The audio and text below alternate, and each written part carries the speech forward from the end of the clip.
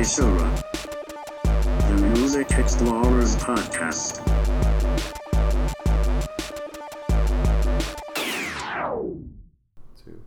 All right, welcome to Salty Cast is Salty. I'm Scuba Good. I'm Jim Jam. And Jimmy and I have a bit of a unfortunate story to talk about, but you know, hold on. Salty Cast is Salty. Are we just gonna let that go? Because I don't know if I can like morally let that slide, Scott. I'm sorry, but okay. Do you want to start over? No, I'm totally shitting you. Okay. Oh jeez. See, our pre-podcast conversation was off the rails, and we didn't get aligned in time. We I mean, I feel like it's every other week. We just get like completely psycho before like starting an episode, or at least I do, and I sort of like pull you into it. Like I allow you to orbit my psychosis. I feel like it's always the like last week we had a very structured, several things to talk about. We're on point, but then these episodes where we have more just kind of open conversation, it's no holds bar, like all. To be totally fair, I actually like this a little more because I like how ridiculous it gets. Like it's. No, I agree. It's better than having just like sort of like two robots talking. Not to say that we are that in other episodes, but I mean, I enjoy the humorous parts of what we do. And yeah, I agree. Parts, but anyway, let's get down to business. Yeah, unfortunately, the first topic is not that funny that we're going to talk about. But sadly, I'm already a little pissed. So, actually, this is kind of a 6 degrees of Kevin Bacon kind of thing in the sense that I didn't know about this story originally. I saw Artist Catharsis, which is a great label, share a Facebook post from Zadek. Now, first of all, I didn't even know Zadek had a Facebook page. Yeah, if I'm being totally honest, it's not run well. So yeah, like I had no idea. But then I was reading it, and I was just skimming, and I saw something about like we haven't received any money, and I was like, that's weird. So I clicked on it, and the entire post just it's pretty quick. Yeah. Thanks everyone. We at Zadek are delighted that you have received your orders and that you are all enjoying the music so much. This was a labor of love for us. It took years to put together, and we spared no expense on making a package that was beautiful, elegant, and special. Unfortunately, we have not been paid. Not 1 cent. We are hoping that Pledge will somehow bounce back and honor its commitments, but in the meantime, we are initiating a new limited edition vinyl series to help Zadek get back on track. And then eventually it just goes on to thank their fans, more information. But that was kind of crazy because I wasn't that aware of what Pledge was or what they did. I know you're a bit more familiar if you want to kind of go over that. For those not totally familiar, Zadek's talking about the book Mariah, which John Zorn put out last year via Pledge Music, which is just like another crowdfunding type of website, but it's supposed to be geared towards music and musicians. And so Scott texted this to me the other day, and he did some more research too, and it apparently Pledge Music has not paid their artists at all. And this article that we found is from Billboard is from fucking February. Like, it's just this really bugs me, Scott. It really does. I mean it's crazy to think that, because I'm assuming that whole release was incredibly expensive for them to put out. I mean, it was like you said, obviously, it's no surprise that Zorn believes that he put out an elegant, great products. Yeah, but I mean, just looking at it, it truly is. Yeah, I mean, I feel like the profit off of that, like the profit margins are very thin, because I mean so the book Mariah is like, I want to say it's either 11 or 12 CDs, and I think a little booklet, and then put into like this beautiful like velvet lined box, and it's just like this beautiful thing. And like it was only I want to say it was maybe $150, whereas you can buy Zorn's Parachute Ears box set for like $100, or maybe a little more than that, and it has less even than the book Mariah, Wow. which is just amazes me. So it's just like the profit margins are already thin enough, and now they're just not getting paid at all. Which really is, I mean, I'm pissed because like I respect John Zorn highly, and that he's done so much with his label for so little. Like, and he said in interviews before that like they barely break even every year with this record label. And like I think it's really it's only because of like grant money and donations that they've been able to even break even. And I mean, I mentioned to you that Zorn was named a MacArthur Fellow a couple years ago. So I think he probably put all that money directly into Zadig too. And still it's not helping. And it's just like, these guys are just one. This is just one case of just an entire website who's just not playing by the rules. Yeah, and obviously it's hard to know what I assume Pledge Music is being very careful about how they're addressing this issue. I mean they're very clearly in the wrong. I mean there's too many artists claiming they haven't, too many artists from all over the spectrum claiming they haven't been paid for this to be, made up. I assume what happened is they just couldn't make the business model work. And like that's not, it's one of those, it's a reason, not an excuse. But what I'm assuming happened is that they just couldn't afford it. They couldn't, for whatever reason, or they couldn't manage the money well. And that's the thing, like other crowdsourcing websites, crowdfunding websites are like, they're doing fine. Yeah, no, I mean, it was an instance of probably just poor management or poor, infrastructure. Obviously, look at, I know Bandcamp isn't, a perfect analogy or by any means, but there are plenty of other crowdfunding sites, specifically geared towards music that have done just fine. I'm assuming that the founders or whoever was running Pledge Music just bit off more than they personally could chew. I don't know. There's something, because I know that like someone like a Kickstarter isn't exactly like one of the most ethical of websites out there, that like they take a pretty significant chunk of what these people are raising. Mm-hmm. But like the thing is like they could probably take less than that and still come off with a profit. So sure, it just feels like that there's no excuse here for how it's being done. And like that, it's just, I think the worst part of this thing is just that like people like Zadig, people like John Zorn, it feels like that they're one of the few musicians out there who are actually really trying to do art for its own sake. Mm-hmm. And it's like, it's not about money, it's about music, it's about enjoying music and listening to music. And for some reason they just have to do this fucking thing, and it's really frustrating. Also, can you hear the I don't know what's going on outside, leaf blowers? Yeah, that's fine. It's some background music, some ambiance.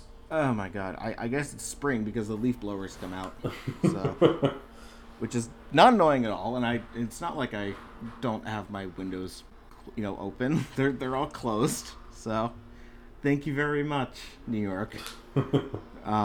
Sorry. So yeah, I find this to just be really annoying that it just proves time and time again that like not enough people really care about art for art's sake. And I'm not saying that like you have to be of that opinion of art for art's sake, because I think there are many ways you can take that, but like like the art needs to be free to be able to bloom. Like, and by free I mean like it needs to not have any sort of constraints when it comes to creativity. And Zadig is one of those few labels that is allowing that to happen. And it just sucks that they're basically getting fucked over for basically doing the right thing. So. Yeah, I mean, personally, I don't know how malicious this is. I'm not trying to defend Pledge Music. I know. I feel like there probably was some well intention, and again, it just was a matter they couldn't execute. I mean, you go ahead. It's unfortunate that this was, from what I could tell, specifically for music, obviously, but specifically to support the things you're talking about, and they couldn't pull it off for whatever reason. And I'm hoping it doesn't have larger repercussions. Like, hopefully, with the release they're trying to do now to recoup the costs, hopefully that helps them break even on this project. Yeah. Hopefully the expenses aren't, overarching into just their general operations. Although, I mean, if they're literally have not received any payment, I'm assuming that this is going to affect Zadig, just the company in some way. There is one point I want to bring up, and I'm not pointing fingers here. I'm just curious why Zadig bothered to do this via Pledge Music. Like, it's not like they haven't done a big box set before. That is interesting. I mean, it's not really blaming them. It just is curious why. Like, why did Zorn think that Pledge Music was worth? I don't know. That'd be an interesting thing to find out or to ask him. Not that we really have any way to do that, but just to somehow find out. I just find that choice to do that to be just strange because so basically, like, the whole point of of crowdfunding is that the site itself allows for greater appeal and like greater marketing, but the thing is, like, the market for this type of thing is very small. Mm-hmm. So it's not really like it's in your favor to go via Pledge Music. Like, it feels like Zadig could have just done everything via their own website. Yeah, because I mean, Pledge Music is purely a crowdfunding site, right? Like, they're not contributing to like distribution or anything like. Yeah, that is odd then. Like, if they were a site, if they helped with like if they provided services for, I don't know, like they had a printing arm or whatever, like you know what I mean, then that could make more sense. But they seem to only offer. I don't know. Yeah. Yeah, no, it's odd. And I don't really understand it, but I'm really hoping that something will sort of turn out, like that these guys will, Pledge Music will actually, come up with this money at some point. But until then, fuck you, Pledge Music. So yeah, I mean, again, considering how many people have come out and said this is a thing, and have put these allegations against Pledge Music, I would be very surprised if there wasn't some kind of investigation or lawsuit or something. Yeah, and if you look at this Billboard article, I mean, the title is Pledge Music's failed promise leaves artists in limbo and the future of music crowdfunding in jeopardy.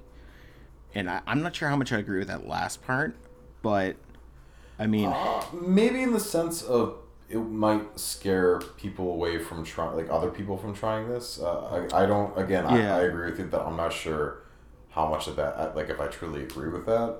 It might scare some people away, but I mean, the nature of startups and venture capital and whatever, someone's always going to take that risk. Yeah, and I don't think this is the last time someone's going to try to start a music funding. Yeah, I personally don't do a lot of I don't really contribute to a lot of crowdfunding. Mostly because of this exact situation that you're sort of giving these people money and they're not really doing anything, and they're sort of fucking over the people who are actually doing something.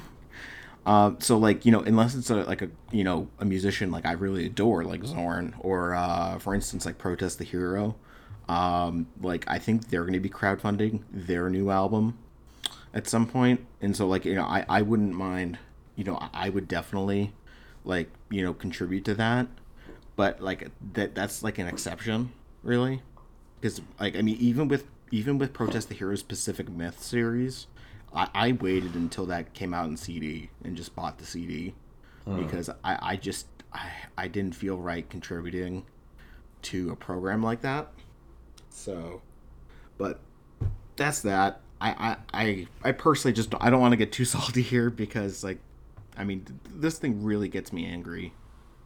And this isn't like, you know, this isn't I when we started this, I did not intend for it to be like an angry reaction type of thing. And I mean, I still stand by that, you know. So like, I'm all about talking about things, you know, coherently and, you know, with some intelligence. So, and when we can't do that, I think maybe then it's time to move on. Yeah, no, I mean, I think this is definitely worth bringing up, if only Yeah. to, or, you know, if for the only purpose of pointing people towards this. I don't know what this final reissue is going to entail, but Yeah, I would say, like, you know, if I mean, if anybody listens to this thing, you know, if this is something that means something to you, like, you know, definitely try to buy some of those Zadig vinyl reissues, or, you know, just buy something from them. You know, just support them. You know, support independent artists. That's all. yeah, I mean, there are plenty of avenues to do that, and Yeah. clearly Pledge Music is not one of those. So Sadly. yeah, All right. Well, we've got an anniversary, Scott. we do, and it is an anniversary that I was. It's. I mean, I guess when I step back and think about it, it's not a surprise this album is 10 years old, but it just doesn't feel that way. I mean, this is an album, "Crack the Sky" by Mastodon. That, I mean, I listened to this, you know, when I was in high school. Like, this just it felt like a new album then, and I guess it just means that I'm getting old. Oh yeah, no, we're definitely turning into dads. I mean, you more than me, but you Yeah, NPR listening motherfucker. Yeah, no, that's true. I'm not even gonna push back on that. You have no defense. Like, but yeah, we're talking about Mastodon. Crack the Sky turns 10 this month. I think almost to the day, actually. I think it's like March. It was March 20 something. So, March 25th, I want to say. Yeah, so Something like that. So it's very, very pretty close. timely. Yeah. And you know, when I was doing some research just for like to see what anniversaries there were this year, when I saw this, I'm like, yeah, I don't even care if like I mean, I knew Scott would be on board with this, but I'm like, we're doing this. We're fucking doing this. Like, Yeah, for sure.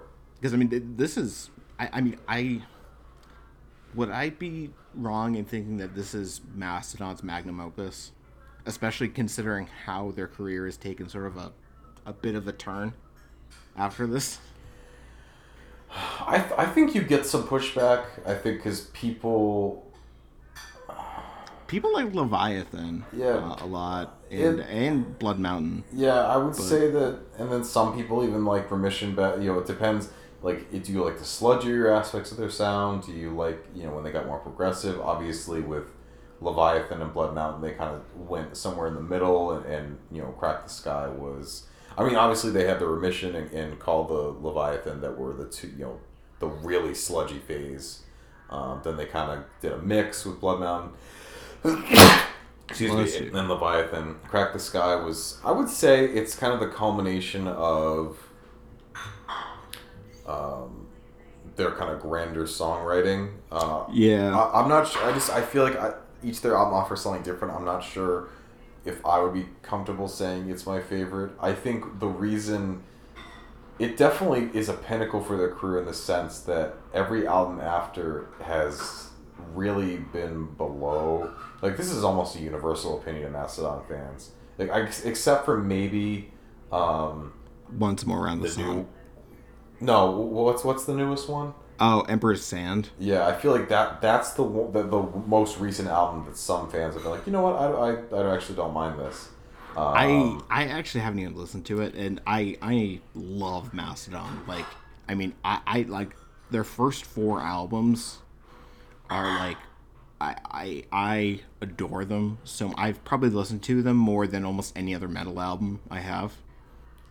Like, I think they're fucking fantastic. And I say this as someone also who didn't even like, it took me a while to get into Mastodon because I don't know if you remember Colony of Birchmen was on Rock Band 2. Yes, Rock it Band was. 2. Yeah. And like I remember playing that song and I'm like, this song is poo poo. Like back then. And but then, this is the album that sort of changed it for me, that really got me into everything that they had to offer. Yeah, I'm not even sure if I listened to this thing before buying. I think I just bought this and just like was like, okay, let's do this, because like the cover is magnificent. I mean, all their covers are. I mean, up into this, afterwards, I don't know, but Yeah, I'm kind of the same mindset. yeah, but I feel like it's interesting with this, and of course, then I kind of went back and thought about the preceding albums, but in thinking about, I mean, I like, it's just the Hunter, right? It's been so long in terms of the name. The one that came after Crack the Sky? It's called the Hunter, right? Yeah, it's the Hunter. Then I want to say Once More Around the Sun, and then Emperor's Sand. And I don't know. I feel like they seemingly just forgot. They forgot that they used to be able to do some of the things they stopped doing. That's kind of a convoluted way of saying it, but I feel like they... Wasn't there like a Brent Hines interview where like he said a bunch of stupid shit, like almost like Mikhail Ackerfeld? Yeah, he was like, I don't even listen to metal or whatever. Like it was dumb. Like I think he came out and said he was trolling, but well, they met at a High on Fire show. I know, so it's like that's not. Yeah. But yeah, I feel like from the albums afterward, they used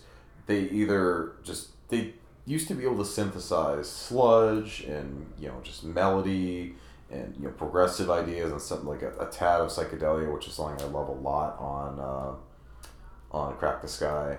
And I don't know. I feel like they forgot that they could do all those things at the same time. And then, in some cases, they basically just made radio rock. In some cases, they kind of made cut and dry stoner rock.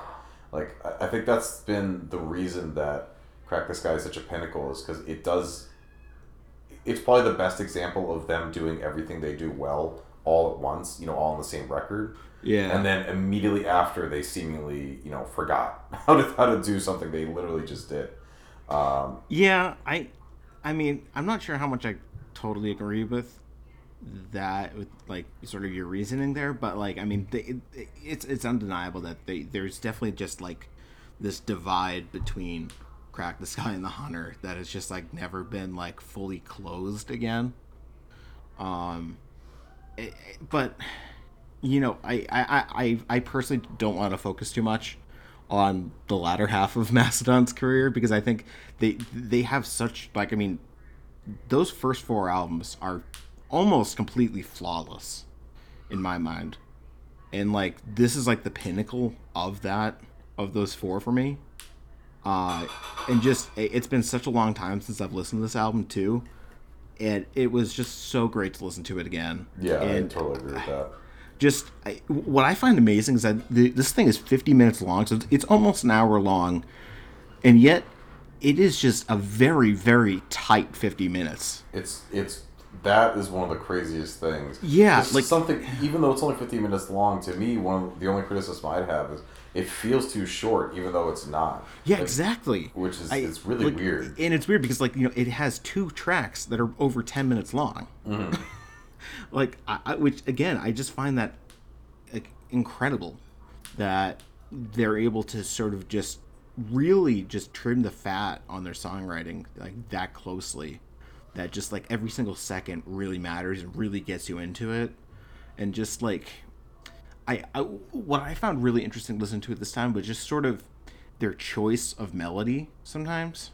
That like, like sort of like the chorus on Oblivion, how they sort of the notes that they choose to make up these tracks. Mm-hmm. Just, it was very like it has like this weird mystical vibe to it, which I mean again goes into like the whole concept of this thing, which have you ever looked into the concept of Crack the Skye?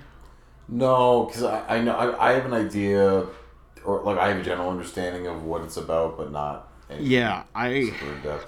I'm with you too. Like it's something to do with like this. I think it's like this quadriplegic who somehow is able to travel through time and through dimensions, and so he meets Rasputin, right during the the early communist revolution when the Tsar was assassinated.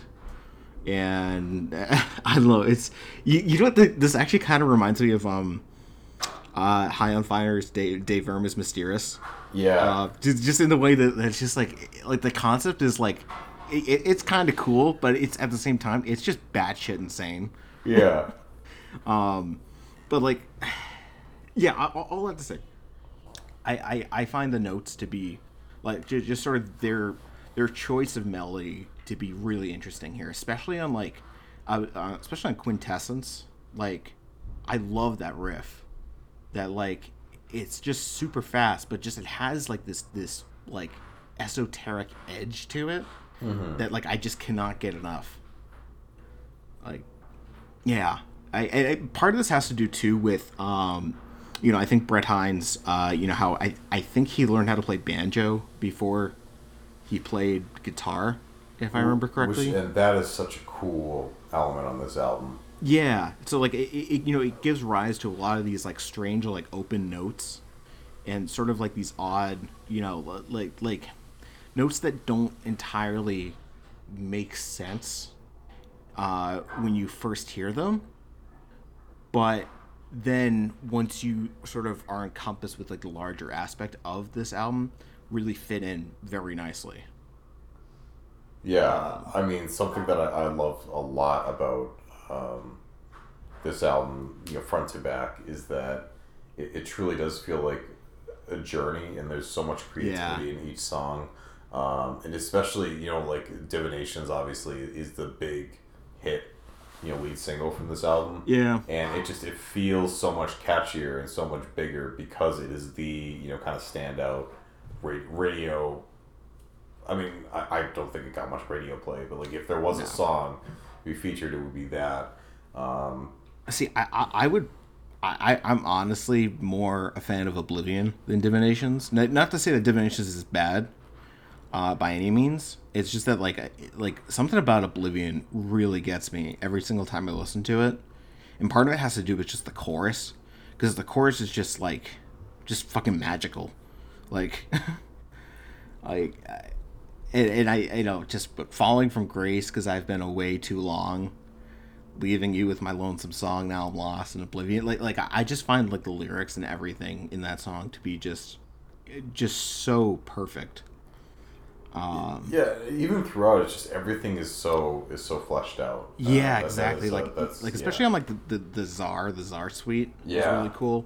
Just like, and especially how they were able to sort of take these themes, like sort of like that that intro riff that they started the beginning of Czar with, and how they sort of kept like playing around with it and changing it as time went on.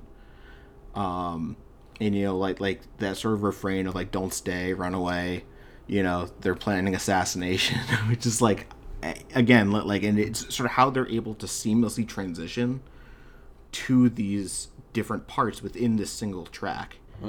Was just amazing, because I mean, like, other bands that do this, and I think this is the third week in a row that we've referenced Between the Buried and Me, but like, listening to Colors, I always felt like it was very forced, like the way they would do these transitions between sort of styles, which is in itself isn't bad, because I mean that's like the whole point of Naked City, arguably. But like you get the feeling that they're trying to be like super cool and super intelligent with that, with like all these different changes, whereas I think Mastodon does this just through sheer songwriting, not through like any sort of special bells and whistles. Which again I gotta hand it to him for doing that. I'd also say Brett Hines' vocals are very odd. I mean, they've always been odd, but they're really odd on this album, and I say that in a positive way because I think it's what makes the album. What gives the album like such a distinct flavor. Yeah, and something else I like in general is I believe that Brandaler, the drummer. Thank you. I was gonna say Brandaler, but like it's just kind of a weird name. Like, yeah, like, no, it is. Not to be a dick, but it's not like like John Smith. So like, but so basically anybody who's not a white CPA. Okay, we're not going down this. It's too early for this, Jimmy. Anyway, I think he contributed vocals before. I'm pretty sure he did, but this is he does it on Oblivion. Well, I meant before. Oblivion's actually the first time I think that he actually sang. Yeah, I was like, I don't know I don't think he sang before on like any of the previous albums, but like having the three vocalists on the album is just so cool. And they each bring something different, and it's just very, it just adds so much more. It just kind of feels very, like, a lot of moments in this feel very Floydian to me. It's not overwhelming, but there are a lot of, Freudian? It's like a Floydian, not Freudian. Freudian, okay. Yeah, sorry. Freudian, yeah, okay. We're talking about very different things. Yeah, but like the way that multiple vocals, they don't really harmonize that much, but just the way that they trade off and sing in different parts. Yeah. And it's really well rounded in that aspect. Yeah, and especially some of the mild psychedelia that's it's not overwhelming in any moment, but just adds some nice flourishes. Just some great. I think the fact that this is their least aggressive album to date is definitely something that aided this album in being what it is. I think that obviously there's some great heavy sludge moments, but focusing more on that exploratory part, because they've had that forever. There are songs on Remission that have that kind of wheeling and slow melodic.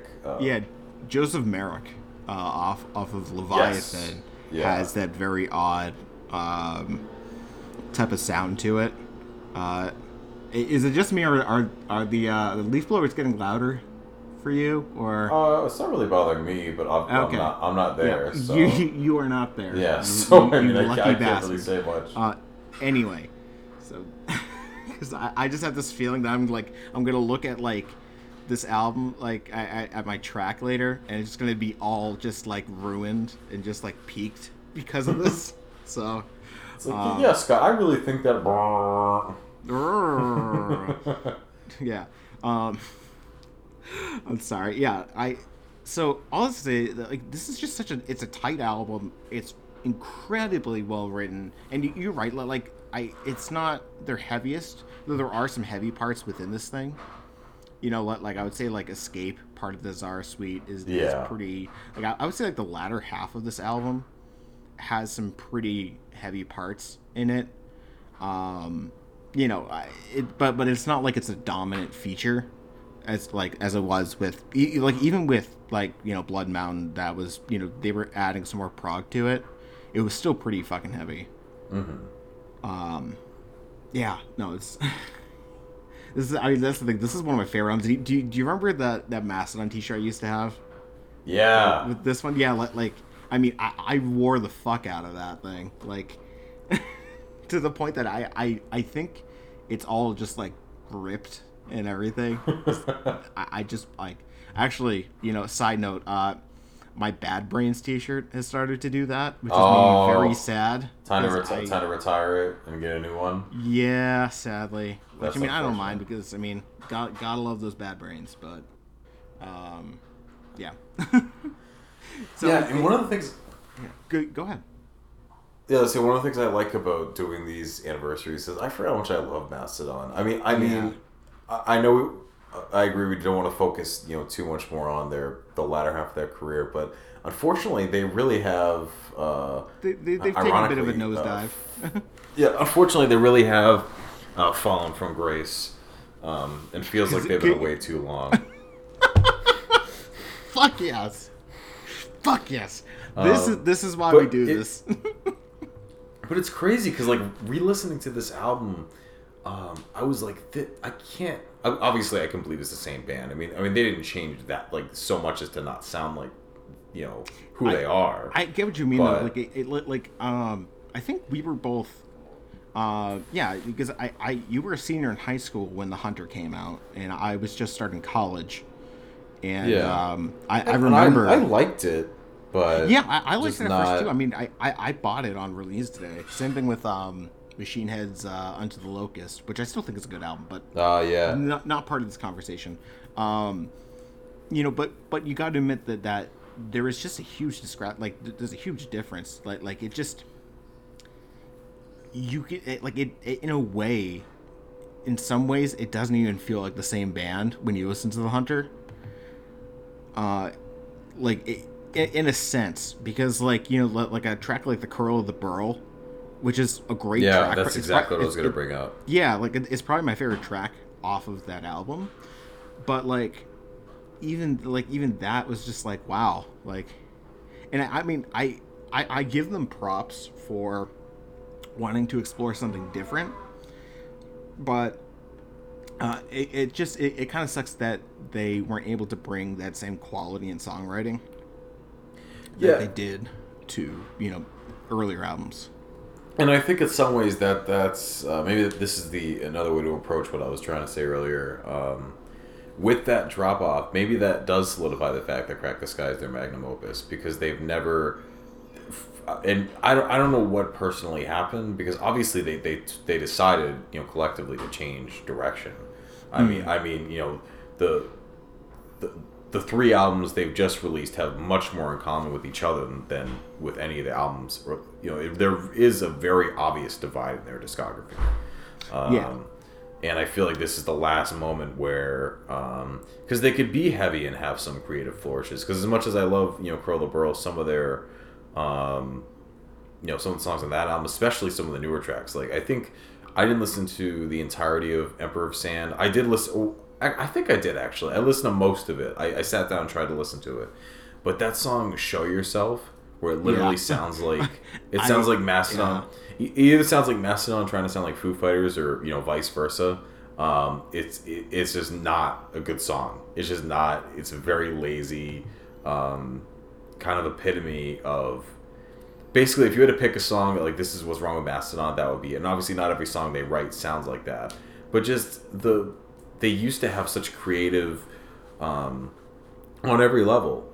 Like the vocals would be so much more passionate. The guitar, the guitars, they would just have like, that's something I love about Crack the Skye is that take a song like Divinations, like that is the like catchy big chorus melodic song, but even so, like the guitar riffs are still great. Like on the chorus, like there's some great riffs, some great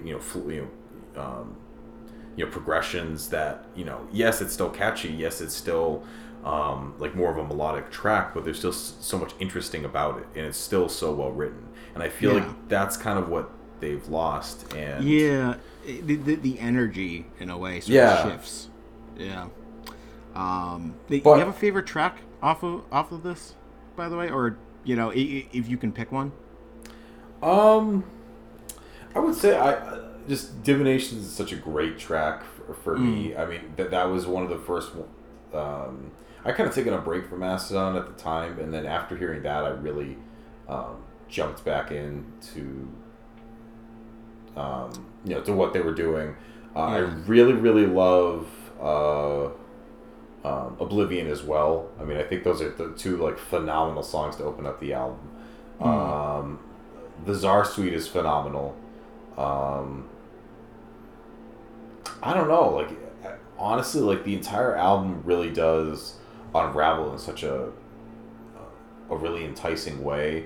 The one thing that, again, like I said, that I might say is a weakness is, despite its length, it does feel a bit short. I wish there was maybe one more song, like Divinations, or like just it feels like there's. But in the same sense, I agree that it just that's what makes it feel so tight, is that there's really only one like every song explores a new region of what this kind of framework and idea of concepts can accomplish. Yeah. So, but yeah, like I mean, it's just it's something that unravels so well that it's hard to pick a favorite track. I would say just because of the immediacy of Divinations, that would probably be what I would pick. Yeah. But it's amazing how well these tracks just work and flow together, and how much they accomplish in their own right as well. Nice. Yeah, no, I definitely I get you there. I think personally, I think Oblivion is still my favorite track off this thing. Mm-hmm. But listening to this thing again, like Quintessence, I is really up there. Like I really like that riff to Quintessence. I think it's just really cool. Yeah, but yeah. You have any anything else you want to talk about with this thing? No, I just want to reiterate. Oh Jesus! I just want to reiterate that I love the fact that we're doing this segment. I mean, I hadn't thought about Mastodon I hadn't thought about them positively for quite a while, and after listening to this, I was like, "Man, this this is awesome." Like this band used to be one of my favorites. There's a reason that I used to listen to their stuff all the time, and I'm totally with you. I want to put on my copy of Blood Mountain now. I want to see. I don't think I have Leviathan. I own both Crack the Sky and Blood Mountain on vinyl. Pushes up glasses. I'm in agreement though. Like when I was listening to this week, I'm like, I felt the same thing. I'm like, fuck, I forgot about early Mastodon. And I'm like, yeah, and I'm pretty sure that's how I'm gonna spend like the next week is just just really spinning all those old albums. Yeah. Especially Leviathan. Leviathan's always been an interesting album, and Remission. I mean, and Blood Mountain. Let's be. They're all great, but like, I also like how they're all so different as well. Yeah, absolutely. Despite being, from this, I don't know. It is strange how they're able to explore these different sounds and have each album sound like its own thing, and yet part of a larger whole. That's something that just amazes me in general. There's a lot with a lot of bands and sort of how they're able to do that even within an album itself. Mm-hmm. So, all right. So we have one last thing, and we were talking about it a little bit last week in our last episode. Yeah, I don't even know how we got into the subject, but it just happened. I think we were. Oh, we went down the rabbit hole because we were listening to the Sonic. Then you mentioned Disturbed and blah blah blah. Yeah. Yeah. So do you want to explain this or? Yeah. So we just kind of decided to pull together. I don't know if we did it fully the same way, and I know when I sent Jimmy what I was thinking of doing, he was like, "Oh boy, I don't know. I don't know if I want to do all this." But I just kind of approached it, like my top and bottom covers of all time, and kind of looking at some covers that have stuck with me over time, and some covers that kind of annoy me to an extent, and I think are overrated. Because I feel like that's, just to get a bit meta for a second, I feel like covers are a very delicate territory. There's something that easily can, like, most artists it's just gonna be like, oh, that's cool, and then people move on. And then in a lot of cases, it's kind of poorly received, or people are just like, yeah, that's that was just not as good as the original, blah blah blah. It's very rare that a cover, gets on the same level as the original, or kind of transcends it. And I think that it boils down to a reinterpretation that kind of keeps the spirit of the original, and that's very, very difficult to do. I think, like just in terms of the covers I've heard, it's very difficult for a band to simultaneously not just feel like they're just playing the same song over again, but also do something that is So I'd like to make the argument that I think sometimes it's a reinterpretation of the song spirit that makes a cover interesting, sure. Not necessarily keeping the same spirit, because one of the tracks I know that you're going to talk about, I think reinterprets the spirit of the song a little bit. But yeah, like there's definitely there's a very fine balance to be had with a cover song that like you don't want to just be like ripping off the artist. You don't want to make something that sounds exactly like it, but at the same time, you don't want to stray so far away from it that it's just nothing. Like it's all about that middle ground. So Scott sent me a list sort of, and so yeah, so I plucked out 4 categories from it as well. So favorite cover, least favorite covers, most overrated, and most underrated. So do you want to just swap and go through these? Basically? Yeah, I'll quickly go over 2 categories that well, like I was are a thinking little that, bit like, different. I would say like you do your favorite, I do my favorite, and then we just keep going down. Yeah, but I think I had 6, and I wanted to get the yeah. You actually, can you explain that? Because like some of them you said the exact same thing. Like you just said favorite covers, and then you included like an entire cover album. One was, well, the 2 categories that I think were I did favorite covered song and least favorite covered song. It's just one that's kind of more pervasive in the in culture. Just kind of a general idea. I thought a lot about this, honestly, because I felt like it was.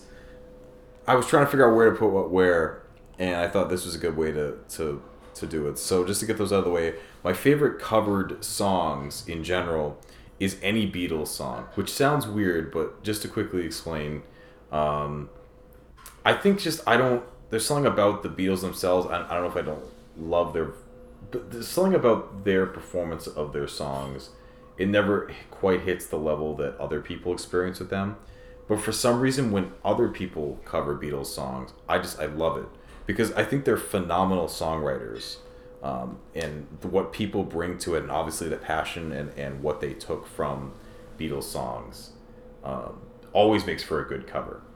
And my least favorite covered song that's covered all the time is Hallelujah by Leonard Cohen and Jeff Buckley. Well, Jeff Buckley is the one who made it famous. Yeah, he's the one who made it famous. So like a lot of people credit him, but Leonard Cohen wrote it. And the reason it's my least is I actually love Jeff Buckley's rendition. I love Leonard Cohen's rendition.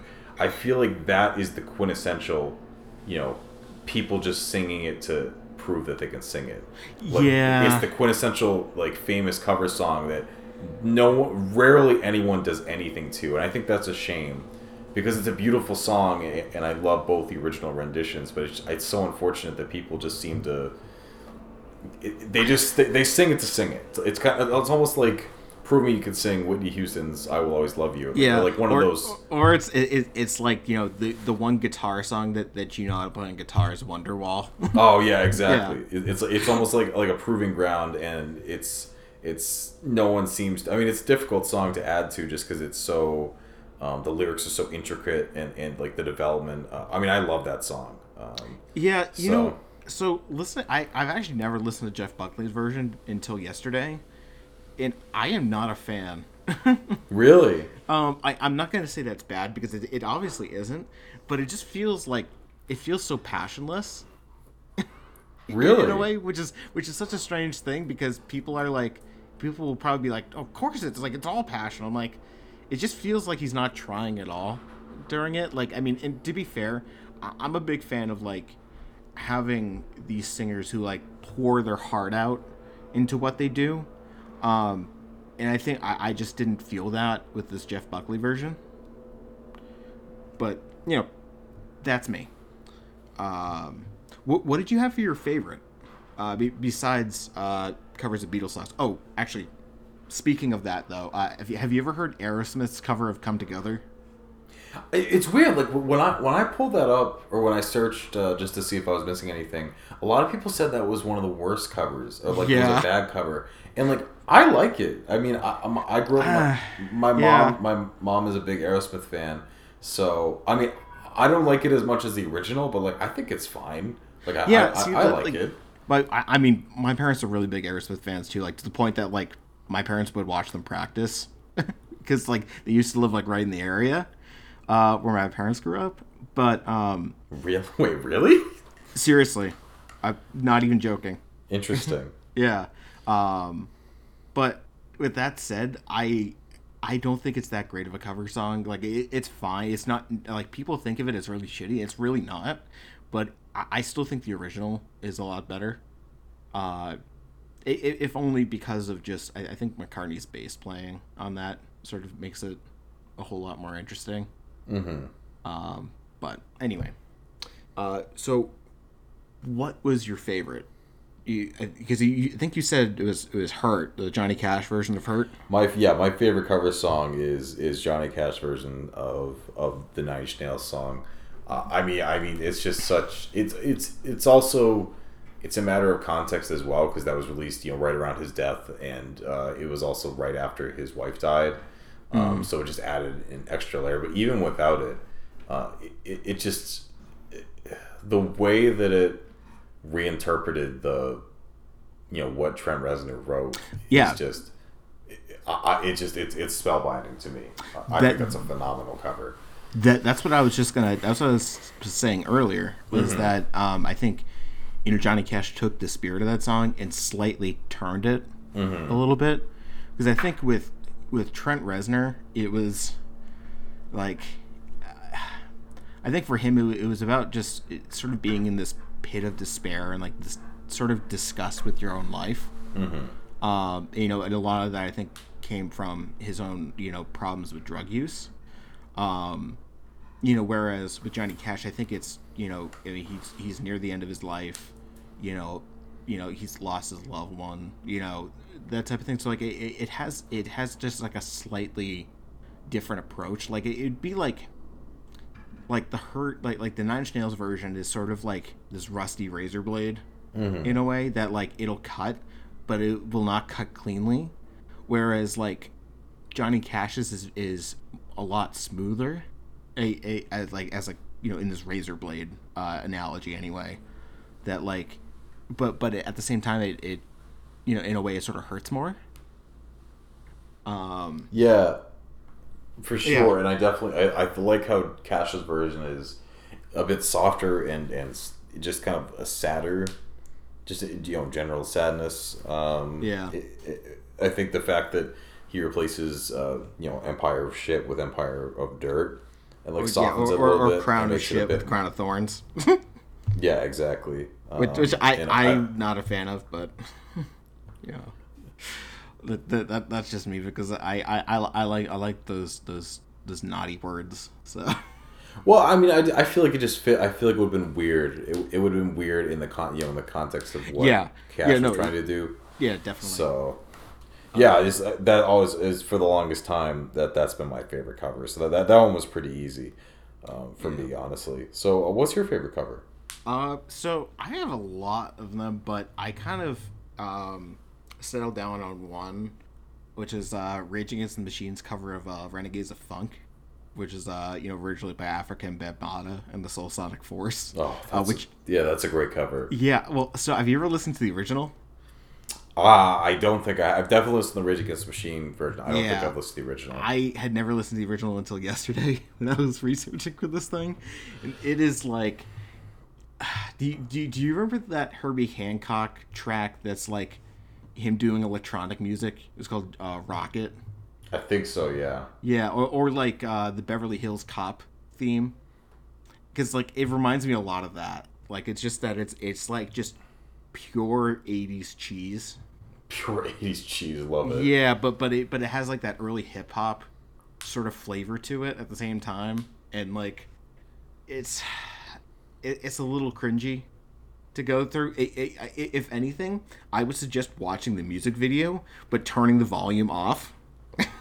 because you see the Soul Sonic Force are like all dressed up as like Roman soldiers and like Arab sheiks and things like that, and it's just hilarious to watch.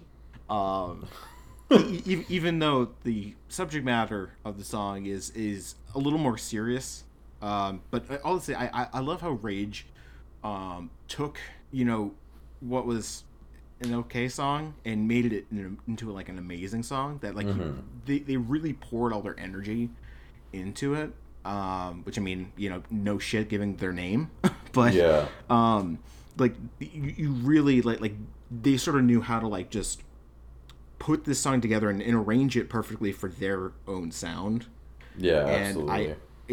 I just like, especially just the beginning of it, just no matter how hard you try, you can't stop this now, and just like, and then even like that breakdown with the like the that move sucker move, that thing, dance sucker dance, yeah. I thought that was I thought it was just, it's such a great cover. I was actually, so when I was thinking about how we would do this, because I didn't know how you were going to do it, I was actually considering listening to all of Rage Against the Machine's Renegades and then listening to the originals of every track and doing the same thing with Metallica's Garage Incorporated, and just sort of doing like that type of thing, and like maybe then listening to like a bunch of really famous covers of stuff. And then I sort of got into like this whole deep well of cover weirdness where I found like there are like Rage Against the, or not Raging, Depeche Mode tribute albums with like Rammstein doing like Depeche Mode covers, and like Deftones does a pretty cool cover of To Have and to Hold off of Music for the Masses. I also really like Deftones' cover of Simple Man. oh fuck, it's a Cars song. Oh, Who's gonna take you home? yeah. Tonight? Like that's and that fits their stuff. Like Chino does a great job on that song. Yeah, like Deftones actually does a lot of great covers. Yeah, they have a whole covers compilation as well. But all that to say is I had a lot of different options, but I ended up just going Renegades of Funk because I just think it's just a great track. How about least favorite? So I kind of cheated a little bit on this because the only thing that, or I don't say only thing, but the number one thing that came to mind, and I just, no matter how far I dug to find something different, this just kept coming up. Just pick a 6 Feet Under Graveyard Classics album. Yeah, I saw. You just like, but you included like basically like the whole series. Because if I had to pick one, it would be they just literally just covered Back in Black by AC/DC, because it's not even just first of all, 6 Feet Under is widely considered one of the worst like popular death metal bands.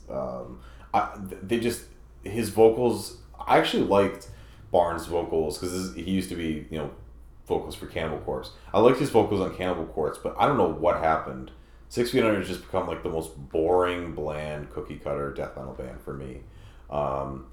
And for some reason, midway through their career, they decided, hey, you know what we're gonna do? We're not even just gonna do a covers album. We're just gonna cover like entire albums, I think the most recent one was just an entire it was Iron Maiden.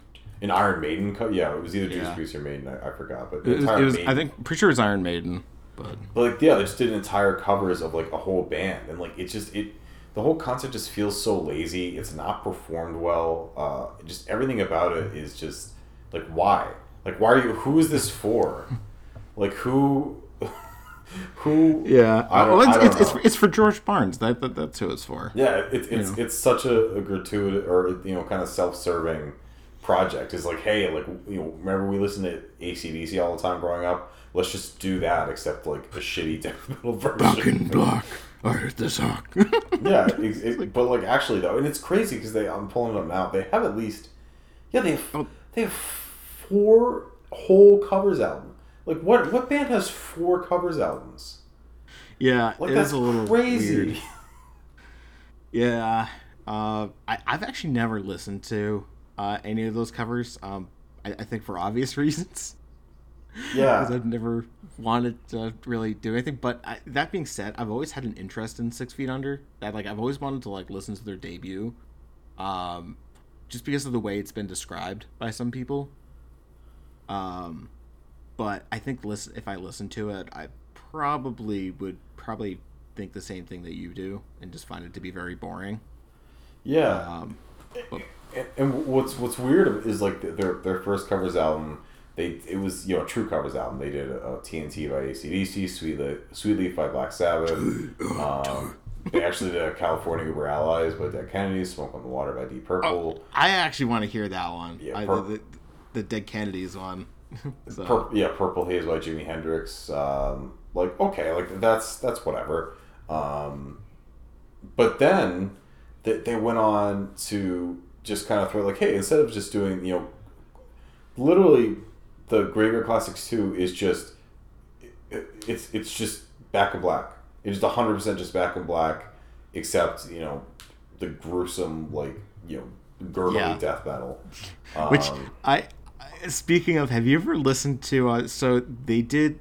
This woman did a Cannibal Corpse cover, but on piano, and it was just vocals and piano. It's the exact opposite of a 6 Feet Under cover. Basically, is the best way I can describe this, and it's just beautiful. And still all the original lyrics too. So that I would like to hear. Like, I feel like that's creative. That's worth checking out. It's a pretty fun video too, because she plays it and like the people who are like watching her play like end up like getting up and like getting closer and closer to her until it ends, and they're just sort of just like sitting next to the piano and like just being like like basically breathing down her neck. It's the strangest thing. That's very interesting. Yeah, it's an awesome cover though. Just because you don't expect it to sound like it does. Oh, for sure. Yeah. Well, because there's no like flatted fifth at all throughout the entire cover. Like, it's all very like melodious and like mellifluous. Mm-hmm. So yeah, for my least favorite, I had a couple that I was going through. I actually had Johnny Cash's version of "Hurt" on there really? For a little bit, but we'll get to that in a sec. But one really stuck out to me as the worst, and it's Miles Davis covering Michael Jackson's "Human Nature." Oh God, I don't want to hear that. No, you don't. So, a little context. This is off of Miles Davis's album "You're Under Arrest," which came sort of after his whole like self-imposed exile in his apartment for like 7 years, where he came back and sort of started doing this. I guess it was sort of like jazz fusion-y, but it veered much more towards smooth jazz than anything. And this album in particular, "You're Under Arrest," was probably the greatest offender of that. And just I remember because I was doing a series of articles for Heavy Blog about late stage Miles Davis. I could not believe how bad of a cover this is, and it's not because the performance isn't bad, but it's just like it's so by the note and like sort of lifeless that like the backing instrumental sounds almost exactly the same. Really, the only difference is that instead of Michael Jackson's beautiful voice, we have Miles Davis playing trumpet, and admittedly, he's a good trumpet player, for what he does. But it's just like there's no difference. He doesn't do anything different with it. He hits like all the same notes the same way Jackson would, and it's just like it was like, what's the fucking point of what doing is this?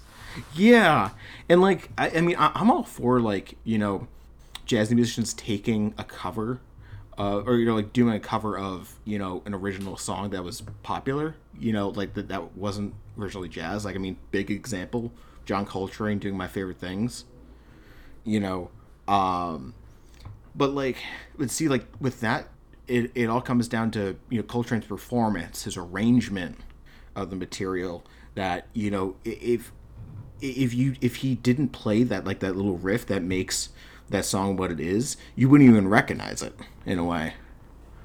But this is just sort of like copy and paste, and then just sort of slap Miles Davis on top of it. So yeah, sadly.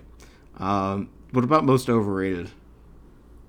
So for me, this has a bit of a story behind it. Okay, can't wait. I don't know if it's not like a crazy story, but it's My Life by No Doubt, which is a cover of Talk Talk, and for years I had no idea the Talk Talk version existed, like at all. And I remember at some point, I forget why, I think I googled maybe No Doubt was reuniting. For some reason I looked that up. Is this the track that It's My Life, Don't You Forget? Yeah. That one? Okay, because, yeah, that plays all the time in grocery stores. Yeah. Yeah. No, I know what it was. We were somewhere where the Talk Talk version was playing. And I was like, what? Like, what is like, isn't this a No Doubt? But obviously it sounded older. Because the Talk Talk, obviously that came out in the 80s. No Doubt came out, like, I think the 90s or early 2000s, whatever it came out. Yeah. And I was like, what? And so I looked it up, and sure enough, like, I never hear the Talk Talk version virtually anywhere. Like, I think that was the only time I've heard it played out. But to your point, the No Doubt version is played, like, everywhere. Like, it's one of those, like, you know, Muzak, like, you know, like, Cookie Cutter. Oh, God. Yeah. And the reason I think it's so overrated is because the Talk Talk version is way better, in my opinion. Like, it's not even close. And the fact that the No Doubt version is basically, at this point, the version. It's kind of like with Leonard Cohen and Jeff Buckley, is basically the Buckley version of Hallelujah is the one everyone knows. Or maybe a weirder example, Bananarama's cover of Venus is like the official cover now, which, by the way, very cheesy song. I highly recommend it. Go on. Yeah, so I mean that's just kind of my main gripe with this. I think it's so overrated that to the point that now it is basically the like de facto, you know, the one everyone thinks of, but it's not even close to the as good as the original. Yeah. Yeah. So unsurprised. I don't know if this is unsurprisingly most overrated for me is Johnny Cash's version of Hurt. Yikes. So yeah, but is this how our friendship ends? Well, I mean, yeah, I was sort of gearing up for that too. No. Yeah, we're People just having petty. different opinions. What? No. How dare you? So, listening to it, like I don't think it's a bad cover by any means, but I think when people say like, oh, like like you can, if you do a Google search for like best cover songs, Hurt is the first one that will always show up, and I don't necessarily agree with that. Part of that has to do with more of my own relationship with the song than more like, because I think Johnny Cash is a fine version of it. It's just not for me. I don't really like sort of the way the guitar is arranged and played. But what made the original version hit so hard for me was because it was very like dissonant and atonal and just quiet, and just had this alarming dissonance about it that was just like something I had never experienced at the time. And I think around the time I was listening to Nine Inch Nails, I was in high school, and surprise, surprise, high school fucking sucks, guys. It's horrible. And I was a very unhappy person in high school, and listening to that song really made me feel better. And I ended up quoting that song like all the time. Like I remember doing like creative writing projects where like I would like quote Nine Inch Nails. And I'm not saying that this is a good thing, but like I personally find the Nine Inch Nails version to be more cathartic for me. And I just find like I just don't think that Johnny Cash's version is that like adventurous of a cover. Like it stays pretty much to the basics. Like it's what powers it is the emotion behind it. But the thing is, you can say the same thing about the Nine Inch Nails version. And I think again, part of it comes from sort of the age discrepancy, because Johnny Cash is an old man by this time when he puts this thing out, whereas Trent Reznor is like sort of just coming up and feeling like superstardom for the first time. and sort of is like being crushed by that. And as one of the youth, I I think I felt more towards the original. So that's just me. I know you probably disagree on like every point, but that's fine. That's just sort of how I feel about it. No, I mean I disagree on the Cash part, obviously, but like, I also love the Nine Inch Nails, the original. I think both are incredible in their own right. But yeah, no, I don't begrudge you that. Yeah. Anyway, so your most underrated was actually pretty interesting. I actually didn't listen to it because I really just can't listen to that band anymore. But yeah, I mentioned it last week, and the more I thought about it, and kind of as I was coming up with the different categories I wanted to do, Ghost, Here Comes the Sun is a cover of the Beatles. I think this is underrated only because I would love to actually hear, this is kind of hypocritical of me, but I would love to hear a Ghost covers album of like songs like this, because I feel like this is such a cool, this is almost how I wish their career evolved. Like, similar to Opus Eponymous, but almost a little bit more, poppy, but in like a darker direction. I just feel like they did this so well, and I would have loved to hear more of it. The reason I think it's underrated is because like no one talked about it. Like I think I saw it on like a stray comment somewhere, like someone did a news article, but like this is not. I don't remember back in the day seeing that much about it, and I think it probably was because it was a bonus track on the Japanese edition. And I think it was like a physical. It was some weird, like it was very like they tried to make it kind of a deep cut, and I wish it got more attention because I think it's a phenomenal cover. I really would love to have hear them do more stuff like it. I think they even played it live at one point, or someone shared them doing it live. And actually, I would love to see Ghost live, only because I've heard they put on a really great live show. Yeah, I believe that.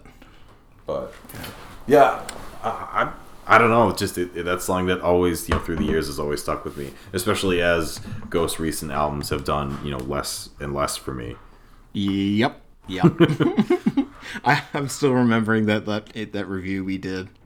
Rats. Of prequel. Oh yeah. Wow. Rats. Oh jeez. I still can't believe Fantano loved it. I mean, like, I don't think it's a horrendous album, but it's peak cheese. Like, obviously they've always had like that kitschy, cheesy vibe, but like the songs of that album are just peak like. It was as if they were purposely trying to write a kitschy rock opera. They were. Yeah. I mean, arguably. Like I'm not surprised if they say, oh, by the way, like we're going to be on Broadway next season. Like with instead of we're cats, actually part of the Cirque du Soleil, next season. So. Oh my God, I would not be. Oh. Okay. To be fair, I would actually see that if Cirque du Soleil and Ghost did a thing together.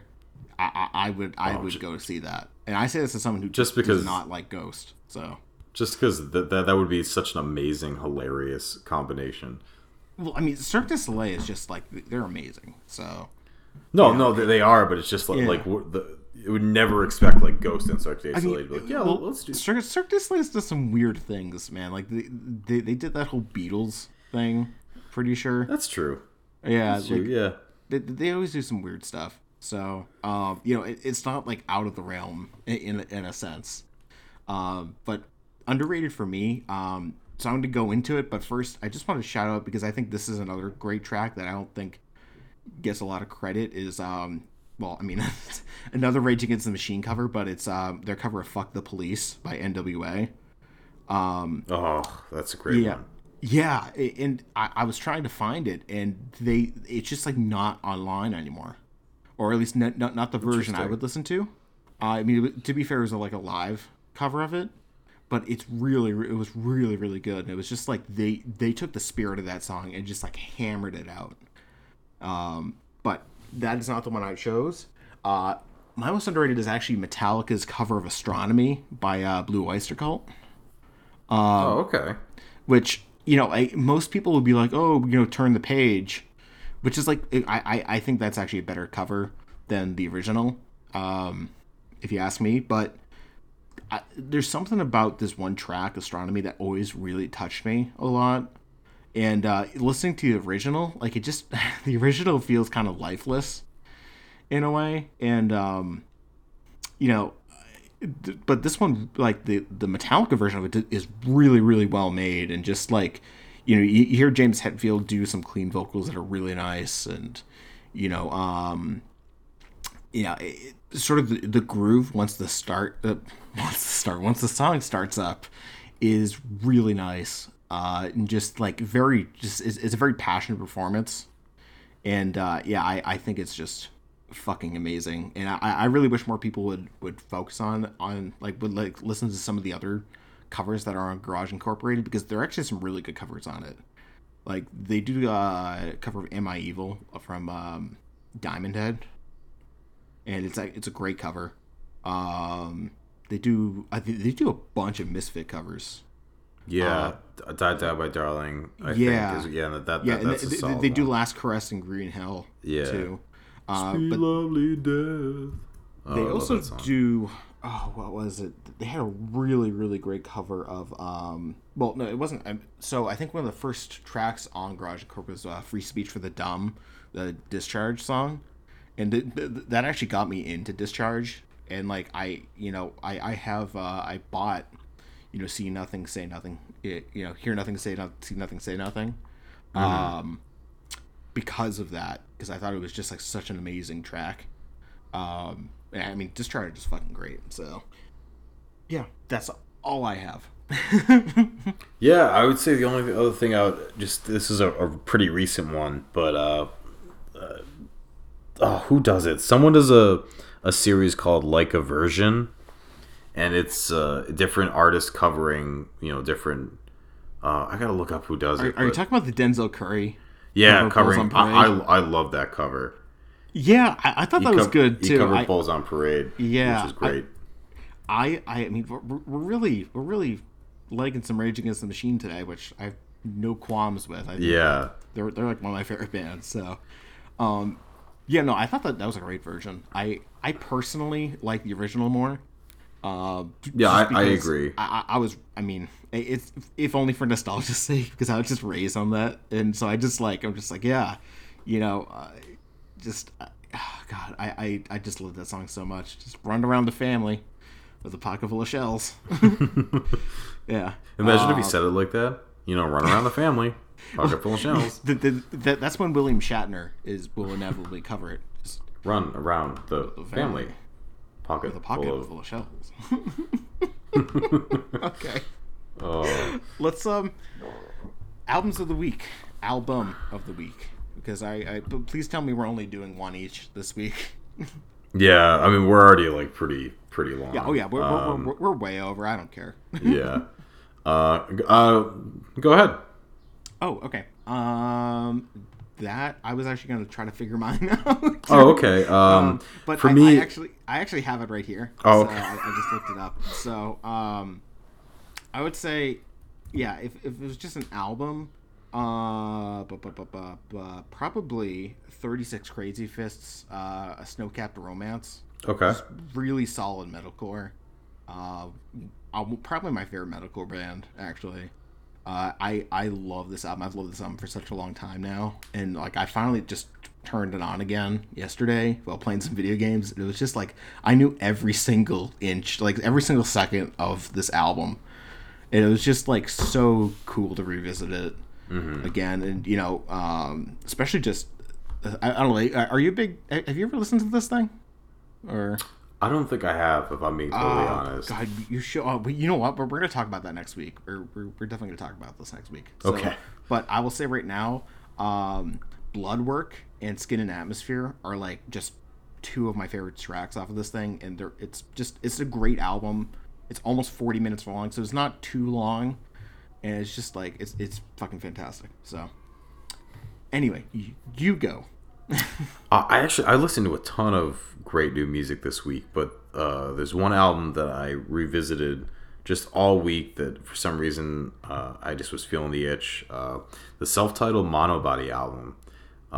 They're a interesting, like, I guess, math fusion band. Like, there's a lot of elements of jazz rock and math rock and just a general, playful technical vibe. There's one song, what's it called? Because it's kind of a tongue twister. Let me pull it up. There's one song that they have that I think is just one of my all-time favorite songs. And it is, I don't know, I love how it's so technical and so proficient in that way. Didn't it come out like last year? No, their debut came out in 2015. Wow. Yeah, their last album came out last year. But there's one song, if you listen to only one, it's Curry, Career, Career, which is a phenomenal song. Like the way the piano flows with the bass and the guitar, and they have this one repeating motif that's just so catchy. Yeah, it's been my favorite album not my favorite album, one of my favorite albums for a while, and it's a phenomenal track. How's the production on that? Because I think, with a lot of like modern jazz influenced music, the production can always be a little on like the smoother side. It's definitely, I feel like the creativity and the playfulness of the music definitely overcomes some of the inherent smoothness of the production and in general. So the tightness, it's definitely a very airtight production, airtight performances, but the interplay, you might say it does feel a little built in, but there is interplay there. And when they played live, they had a lot more energy and kind of playfulness between each of the people, the folks, if you will. You saw them live? Yeah, Nick and I saw them a little while back. I forget when at this point. That was actually terrible because the show was great, but when I drove home there was a snowstorm. Oh, right. So I didn't get home until about 2 a.m, and this was a work night. So yeah. that was a thing. That was I remember that now. Yeah. Yeah. All right. Well, that is it for this week. We've gone on pretty long. We've been going on long pretty lately. But that's just the way it happens. Them's the breaks. So. Them's the breaks. All right. Have a good week, and we'll talk to you next week. All right. Thanks for listening. All right, bye. Bye.